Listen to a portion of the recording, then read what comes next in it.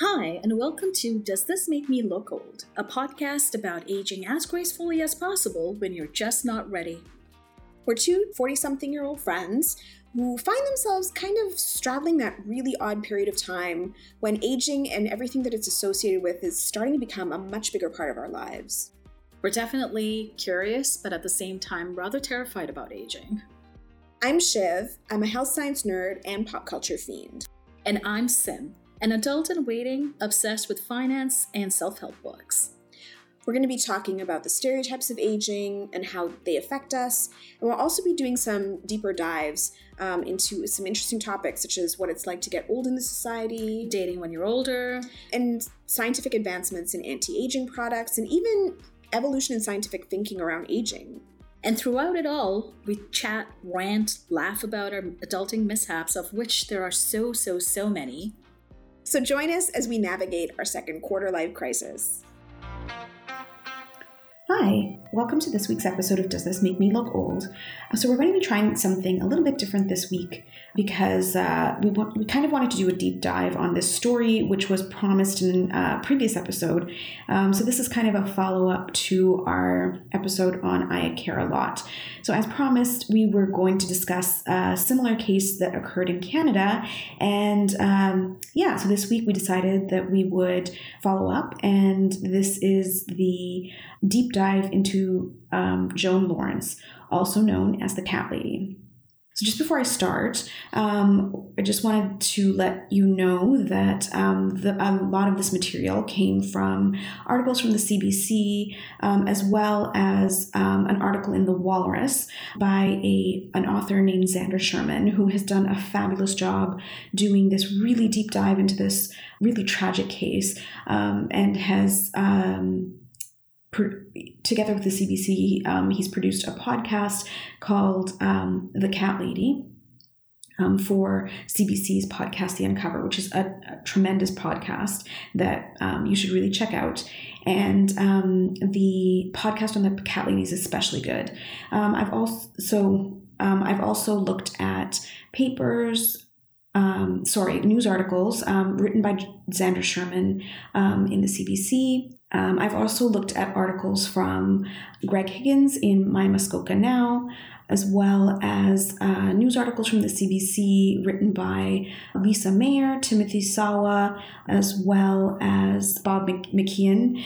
In addition, I also looked at Wiki, and so that's basically a list of the sources that we used for this deep dive into the Cat Lady. So let's get to it. So Joan Lawrence was born in 1921 in Ottawa. And at the age of 19, she worked as a freelance writer for the Toronto Star and the Ottawa Citizen. She also worked for a number of other papers at the time. So 3 years later, at the age of 22, she married an army lieutenant named Burton Gamble in 1943. She eventually started up a job in advertising, but unfortunately lost it at the age of 26 for, quote, trying to write a book while she was supposed to be working. I don't know how well that would fly in this day and age, but sadly, in the 1940s, this was, I guess, a cause for dismissal. Unfortunately, soon afterwards, she got divorced in 1949, and nothing much is known about her life after this point in time, except for the fact that at some point, she and Burton had a son, and from some poetry that she wrote at the time, or actually some poetry that she wrote during her life, it sounds like she may have had to give him up. Soon after, she went to Toronto to take care of her parents until they passed on sometime in the 1970s. It's also noted that there was a dispute in her family regarding inheritance of property, which may have come to her, but unfortunately went to her aunts at the time. She and her mother were quite upset by the situation, and it's unclear if this actually precipitated her isolation. But a family newsletter written by one of her relatives indicated that quote, no one in the family had heard from Lawrence since the 1976 Christmas card, and she had left no return address. Soon afterwards, she became a resident of Huntsville in the 1980s. So this is according to many witnesses in the area, and it's possible that she owned property in the area as her name shows up on a local property deed in 1984. Even though she was a quiet woman, she stood out among the residents in Huntsville. They described her as quiet and articulate and small but tough as nails, who wasn't afraid to make her voice known. She also earned the name of the Cat Lady, as she was known to take in unwanted kittens in the neighborhood and ended up collecting dozens of cats. Residents in the town referred to them as her babies, and really she treated them much like her own family. According to the OPP in the area, the Ontario Provincial Police, she wore Salvation Army clothes and would sometimes hitchhike in the middle of winter. Even though she was on a very limited budget, she would offer people $20 for short rides into town. Unfortunately, many refused. She was apparently living in a shack while she was in Huntsville, which burnt down at some point when she accidentally left a stack of newspapers too close to her wood stove. That was in 1994. Soon afterwards, she would move between boarding houses and the Salvation Army, but she'd always find time to keep an eye on her cats in the woods. She eventually moved into the Cedar Pines Christian Retirement Home. This was an ordinary house north of Huntsville owned by a woman named Catherine Lawn. It's unclear what happened in the interim and how she wound up here, but in 1997 she began to have issues with money and moved out because the rent at the retirement home was too high.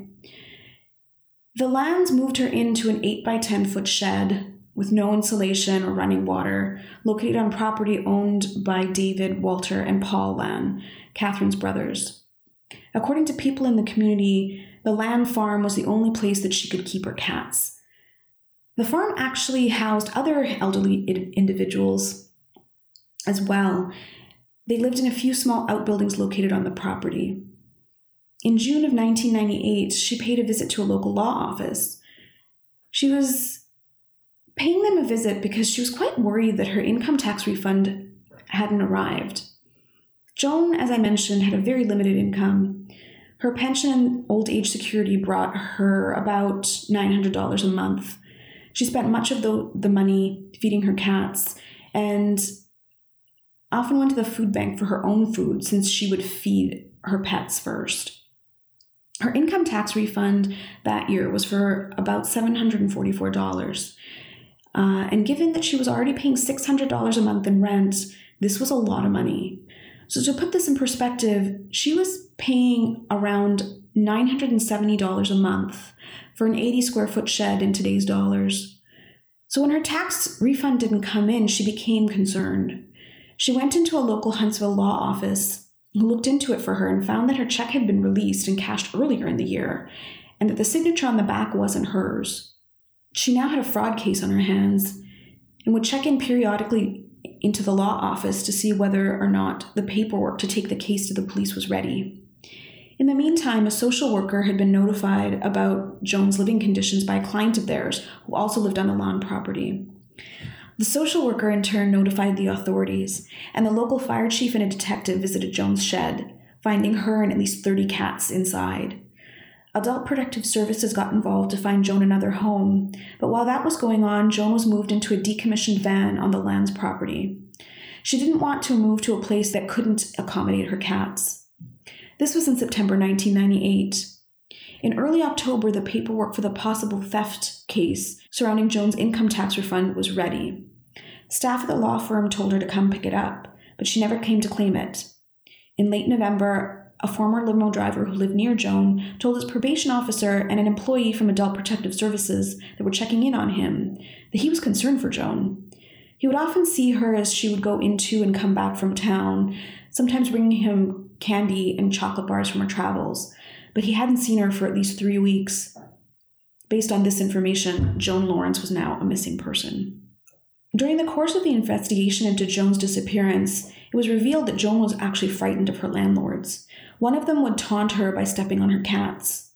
Although the uncle of the Lands, Ron Allen, also lived on the property and offered her use of the bathroom in his farmhouse, Joan would use the restroom of a fast food restaurant in order to bathe because, quote, you just never know what he's going to do. Joan also asked a social worker who lived nearby to call the police if anything happened to her. But oddly, one of the Lands shared a bank account with her and could access it through a bank card. And even more strangely, it was being accessed when Joan was last seen, but in Bracebridge, which was over 30 kilometers from where she lived. When Joan went missing, the police approached David Land to discuss her possible whereabouts. They talked to him twice in 2 days, but his story changed between meetings. He said that Joan had gone into hiding and was living with some woman named Hazel. But in another interrogation, he'd say that she was living with a Scottish man named George. According to him, Joan was in New York, Vancouver, or Hawaii.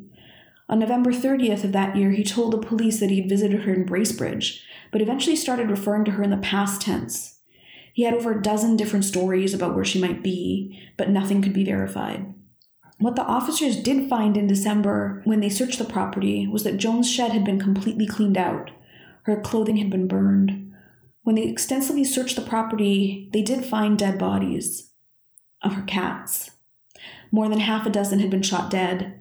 It turns out that Joan's concern about Ron Allen were justified. He claimed responsibility for killing her cats with a .22 caliber hunting rifle. As part of the investigation into Joan's disappearance, police talked to residents of one of the Land's residences, Fern Glen Manor. In January of 1999, the police interviewed Ralph Grant, a resident who began to live at the residence a little earlier, in the winter of 1998. Soon after the interview, he was slated to move to the private residence of the manager of Fern Glen, Milena Simic, as Fern Glen was scheduled for closure a week after the police interview. In November 2000, police were following up with Grant, but then found he wasn't at Simic's. In fact, Simic told the police that Grant never arrived when the resident closed, and she'd assumed that the police had relocated him.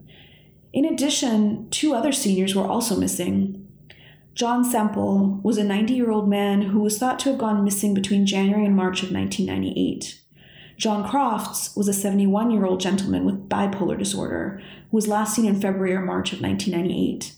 The Lands never reported these men missing, and although they couldn't be found, their pension checks were still somehow being cashed. Further investigation showed that 12 other residents had died while being in the Lands' care. These 12, along with Joan Lawrence, Ralph Grant, John Semple, and John Crofts, all had money stolen from them by the Lands. So who were the Lands exactly? They were a large family of 7 brothers and sisters that moved to Huntsville in the 1970s. For some of them, their brushes with the law began as teens. Town gossip referred to stories of the siblings stealing things like skis from the local ski hill, or even drugs from the local hospital. For 3 of the Lands, these offenses became actual crimes worthy of records. David, the oldest sibling, was convicted of breaking and entering and theft. Walter has had over a quarter-century of convictions starting at the age of 18, including those for breaking and entering, fraud, and impersonating a police officer. Some of his more disturbing offenses involved armed robberies and were described after 2005, one in which he groped an elderly man's genitals before confining him into a cold cellar, and another in which he bound an elderly woman's wrists and ankles, trapping her in her bedroom, telling her that she, quote, had nice breasts. Their sister Catherine served time in prison for drug possession, theft, and extortion by 1988 at the age of 25. Yet by 1994, they were somehow all able to open at least 3 retirement residences in Muskoka, Cedar Pines Christian Retirement Home and Fern Glen Manor, both near Huntsville, as well as the residence on the farm in which Joan Lawrence lived. At any time, up to 20 people were living on their properties and were under their care. In 1998, one of the residents of these properties came forward with a complaint about living conditions there, precipitating a police investigation. According to the investigation into the Lands, members of the family would visit homeless shelters and hospitals in Toronto to recruit people to their retirement homes.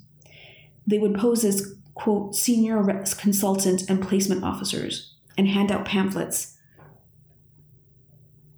to seniors living at men's shelters and at residences for those recovering from substance abuse, such as Seton House and Matt Talbot House. According to one of the managers at Seton House at the time, who actually told Paul Land that he couldn't be in the building unannounced, he got the sense that Paul was looking into these people as a source of income. The lands would tell potential residents that they wouldn't be moved very far, just 15 minutes away from Toronto, when in reality the trip would take them to locations 3 hours outside of the city. According to investigations into the lands, once the residents got to these homes, they signed over their powers of attorney and gave Walter Land permission to change banking accounts and banking information. Any benefits, including old age security, income tax, and disability, would be deposited into accounts overseen by the lands. The residents had to ask the lands for permission to leave the residence and wouldn't be able to get in touch with friends or family because, unfortunately, in the time without cell phones, telephones were locked away. Although the lands described their homes as attractive and affordable, with, quote, qualified staff, including a nurse and a dietitian, a contractor asked to work on the property, and police investigating the lands indicated that the conditions were far from ideal. One of the properties was always in danger of being shut down because it didn't meet fire safety standards. Police documents described underqualified staff and a foul odor in the air of one of the residences, as well as mattresses found lying on the floor, and up to 11 seniors living in a single 4-bedroom house.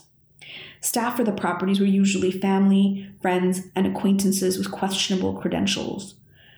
A contractor who was asked to work on one of the homes and bringing it up to fire code describes unfinished rooms with poor ventilation. The residents he saw were unkempt and dirty, with old clothes. Instead of meals being provided by their in-house dietitian, one resident described eating Kraft dinner 3 times a day, broken up by the occasional boiled egg that was collected from the land's farm. One of the police investigators into Joan Lawrence's disappearance believed that the residents, quote, seemed more like prisoners, which was given further support when they were told by police that they could leave of their own accord, and the residents quickly stated that they wanted to leave, and the sooner the better. So how did this happen? How could members of a family with multiple criminal records be in charge of seniors' residences? How could they take advantage of their clients and ultimately steal thousands of dollars from them? Sadly, at the time that the lands decided to run retirement homes, there was no official body that was involved in their oversight. No agency officially inspected the homes or ensured the safety of their residents. No agency would investigate claims or revoke a retirement home's license. Surprisingly, such an agency only came into being in 2011 with the establishment of the Retirement Homes Regulatory Authority. This agency currently ensures that residences comply with the Retirement Homes Act, which was only passed into legislation in Ontario in 2010 and only fully implemented 7 years ago in 2014. As a result, 16 people under the care of the lands were swindled out of a significant deal of money before or after many of them passed on. The fraud case against the lands went forward, and they were charged with stealing pension and old age security checks from their 16 victims, totaling at least $100,000. Catherine Land received a 9-month conditional sentence. Her brothers Paul and Walter pleaded guilty to their charges and received conditional sentences. They were ordered to pay back more than $20,000 and $10,000 respectively and received probation. David's charges were mysteriously dropped for undisclosed reasons. None of them went to jail. The disappearances of Joan Lawrence, John Semple, John Crofts, and Ralph Grant are now being investigated as homicides. The cases are still open. All right, so that was the story of the cat lady. And so I basically wanted to bring up this story because, like, as horrifying as it is, it's kind of a follow-up to the I Care a Lot episode where we were talking about, people taking advantage of the elderly in the States and whether or not it could happen here in Canada. And, like, as you can see, it can clearly happen here in Canada. I'm just so shocked right now. I hadn't actually known about this story until you told me about it. Yeah. And obviously I hadn't done the research. So as I was listening to you speak, I think just every second I just kept getting more and more horrified. I know. It's just such a sad story. And I think that what really upsets me about it is that, I mean, granted, a lot of this stuff happened in like the late 90s, but I think what bothers me about it is that, at least in Ontario, like there were no rules around who could run a retirement home until 2010, and didn't even go into effect until 2014. Like, that is not very long. Like, that's not very long ago. I just don't understand, how is that acceptable? I know. And like, why are we not hearing more about this kind of stuff, or are we? And I'm just blind to it. I don't know. Yeah, that's exactly it. Like, I mean, so like have I been blind to it? Yeah, I know. Well, I mean, and that's the thing. Like, I mean, I only came across this story because like I have a little bit of a true crime bent, right? Like I listen to a bunch of true crime podcasts and stuff like that, and I'm kind of drawn to these like dark stories. And I had heard about seniors going missing in Muskoka like a few years ago, and then soon enough, like Xander Sherman from the CBC, like he started writing like this article about this, and but otherwise I would never have known. Like it's only because I was interested in true crime that I actually like was aware of this story. And so it is kind of surprising that this kind of thing can happen and people aren't up in arms about this. Like, yeah, part of me wonders, is it just because... And Muskoka, I mean, is not like some remote... Do you know what I mean? Like it's such a huge holiday spot. So it's not like devoid of traffic and devoid of, you know, do you know what I mean? It's not like some cabin in the woods where, you know, people can actually go missing for days. Like it just feels like Muskoka's right at our doorstep. Yeah, exactly. It's like right in our backyard, right? And that these poor people were being exploited and taken advantage of, and then like ultimately died, and like nobody really paid attention, you know, until these people have like kind of brought it into like the limelight. And like I sometimes wonder, like, is it just because like we as a society are not really thinking about the elderly? Like we don't think about people once they like hit a certain age, or is it just because like there isn't the infrastructure or the support system for, you know, people of a certain age who don't necessarily like fall through the cracks because of either mental illness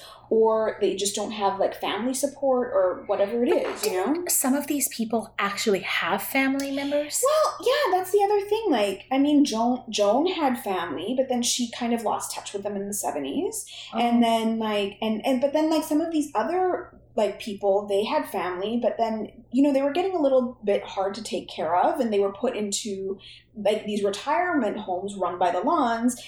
Sorry, I'm not sure if I'm saying that right, if it's Lands or Lawns, but anyway, so run by the Lawns, and like, you know, on like first pass, it seemed to be legit, and then you later find out that like, no, it was not. It was clearly not legit, and you know, yeah, like people were being like fraud was being committed in people's like people's life savings, of which it sounds like it was fairly paltry for a lot of these people, but they were still being stolen, you know, like it's just so heartbreaking. I know, it's just awful. Like, I mean, like collectively they stole from at least, from what I understand, like 16 people, like, and it was like into the hundreds.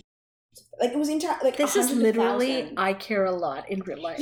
Yeah. That's, and it's funny because I hadn't even known about the guardianship as a thing until the movie. Yeah. And are you still as traumatized by that movie as I am? Still just as traumatized. I still we watched it. Oh yeah, we watched it like a few weeks ago, and I still think about this movie. Me too. like it is very disturbing. And Christmasina suits, but and Christmasina. Yeah. But yeah, no, it's eye-opening and so horrifying. Like, and I just feel that I mean, it's great that in the States that there are some of these organizations that are kind of coming together in order to prevent this kind of abuse against, against senior citizens. But like why don't we have something like that in Canada? Or do we have something like that in Canada? Like, I'm not even sure, right? No. Like we should actually do some research on this before we reach the age. Exactly. I just want to be prepared. Well, but then I mean, I'm laughing, but you know, I'm just. I know. I think I'm just so traumatized by this whole story. You kind of have to laugh because I know. Otherwise, it's just like you feel like you need to cry. Like it's really upsetting. And the other thing is that well, the other thing that I find kind of appalling, and I mean, I know it's coming from a good place, so like I'm not faulting people for doing this, but like I was reading this MSN article about how, I think that they were actually referring to like movies like I Care a Lot and about like this guardianship issue and whatnot. And like, but they put the onus on the individual. Like I remember reading this article and it was just like, well, you know, it like to prevent this from happening to you, you need a living will, which is true. Everyone needs a living will. Right. I am a big proponent of a living will, even though I don't currently have one. It's on my to-do list. I'm getting one.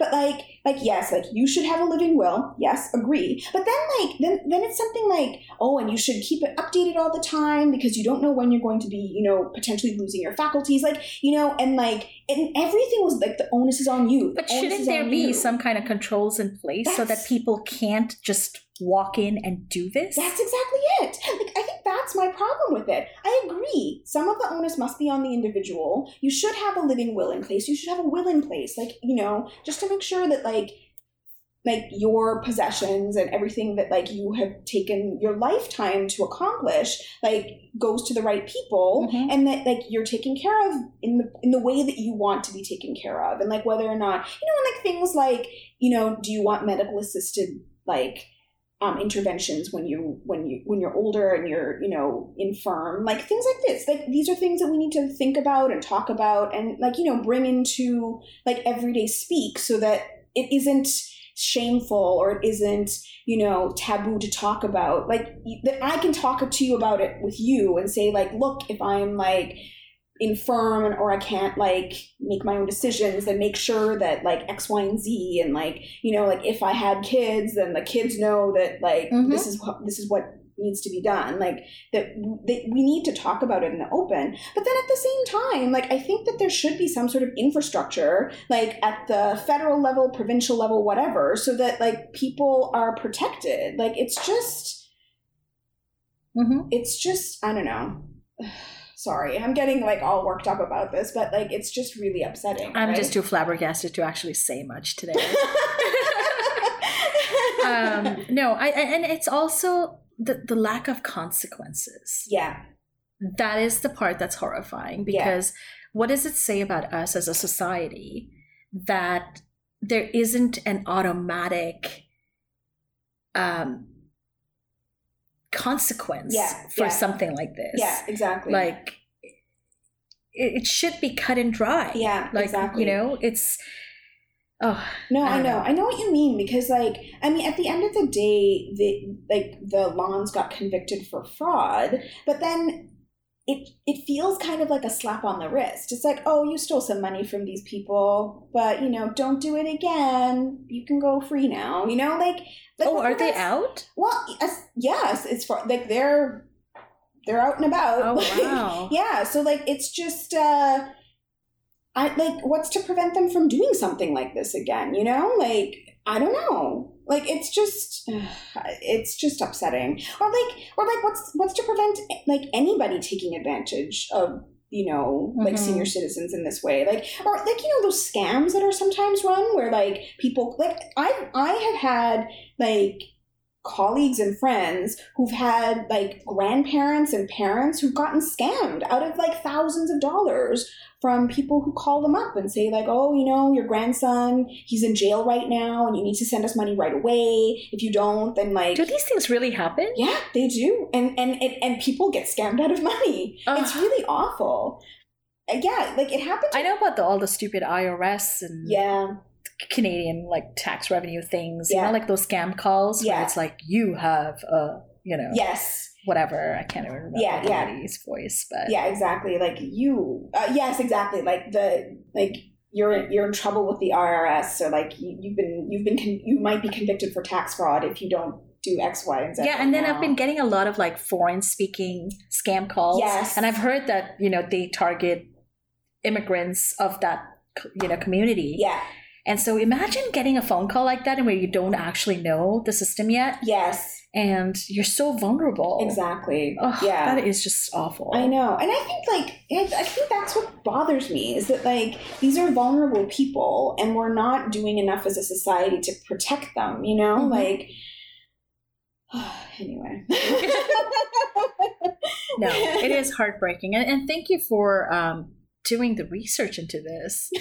You know, like I said, I hadn't actually known about this. Yeah. Well, I mean, I didn't do the research. Like, you know, the members of the Fifth Estate and Xander Sherman obviously did like much more research into it. I'm just kind of like regurgitating it, but like, yeah, it just goes to show like how much they clearly care about the case and about these people, to put the time and the effort into letting it be known. And I mean, you know, it's been several years that they've had this, like this story's been out, and you know, that it's kind of come out into the open. So yeah, so definitely check out Uncover, CBC's podcast. Xander Sherman does a season on the Cat Lady. It's excellent. Yeah, and it's just so heartbreaking. Like just to listen to it from beginning to end. Uncover is a great podcast series in general. Like they've been doing a number. I think their first season was on NXIVM. Yeah. So they've just been doing like a number of really good kind of deep dives into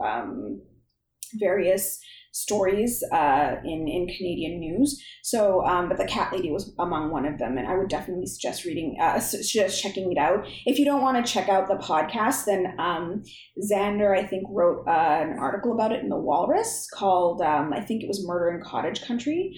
Excellent. So, definitely check those out. Yeah. So I guess you want to call that. Do you want to call it for the week? Yeah. Okay. I think so. But no, I feel like I just want to go and actually listen to the rest of the podcast. The Uncover podcast. That's why. Yeah. But no, I think we should wrap it up here. But for sure. Yeah. But and it's excellent. And the other thing about the podcast and even the article, or even the articles, and we'll try to link it to the website. Sorry, it's kind of DIY, and I'm trying to like sort things out on our Squarespace site, so links may not go up like right away, but, until I figure it out. But if you want to check it out, you can also check out some of Joan's poetry. She was an excellent poet, and it's just really sad to see kind of what happened. Yeah. And but in some way I'm kind of glad about the internet, and because in some way like a little bit of her lives on, right? Yeah, so, exactly. Yeah. No, that's for sure. Okay. Well, on that note, no, thank you for listening with us, and we hope you'll join us again next week. Yeah. Until then, we're on social media, on Instagram, Facebook, Twitter. Yeah. Just Google us and search for "Does This Make Me Look Old?" or, you know, when you go on Instagram, search for the same thing. Or email us at doesthismakemeLookOld at gmail.com. And until next week. Sounds good. See ya. Bye.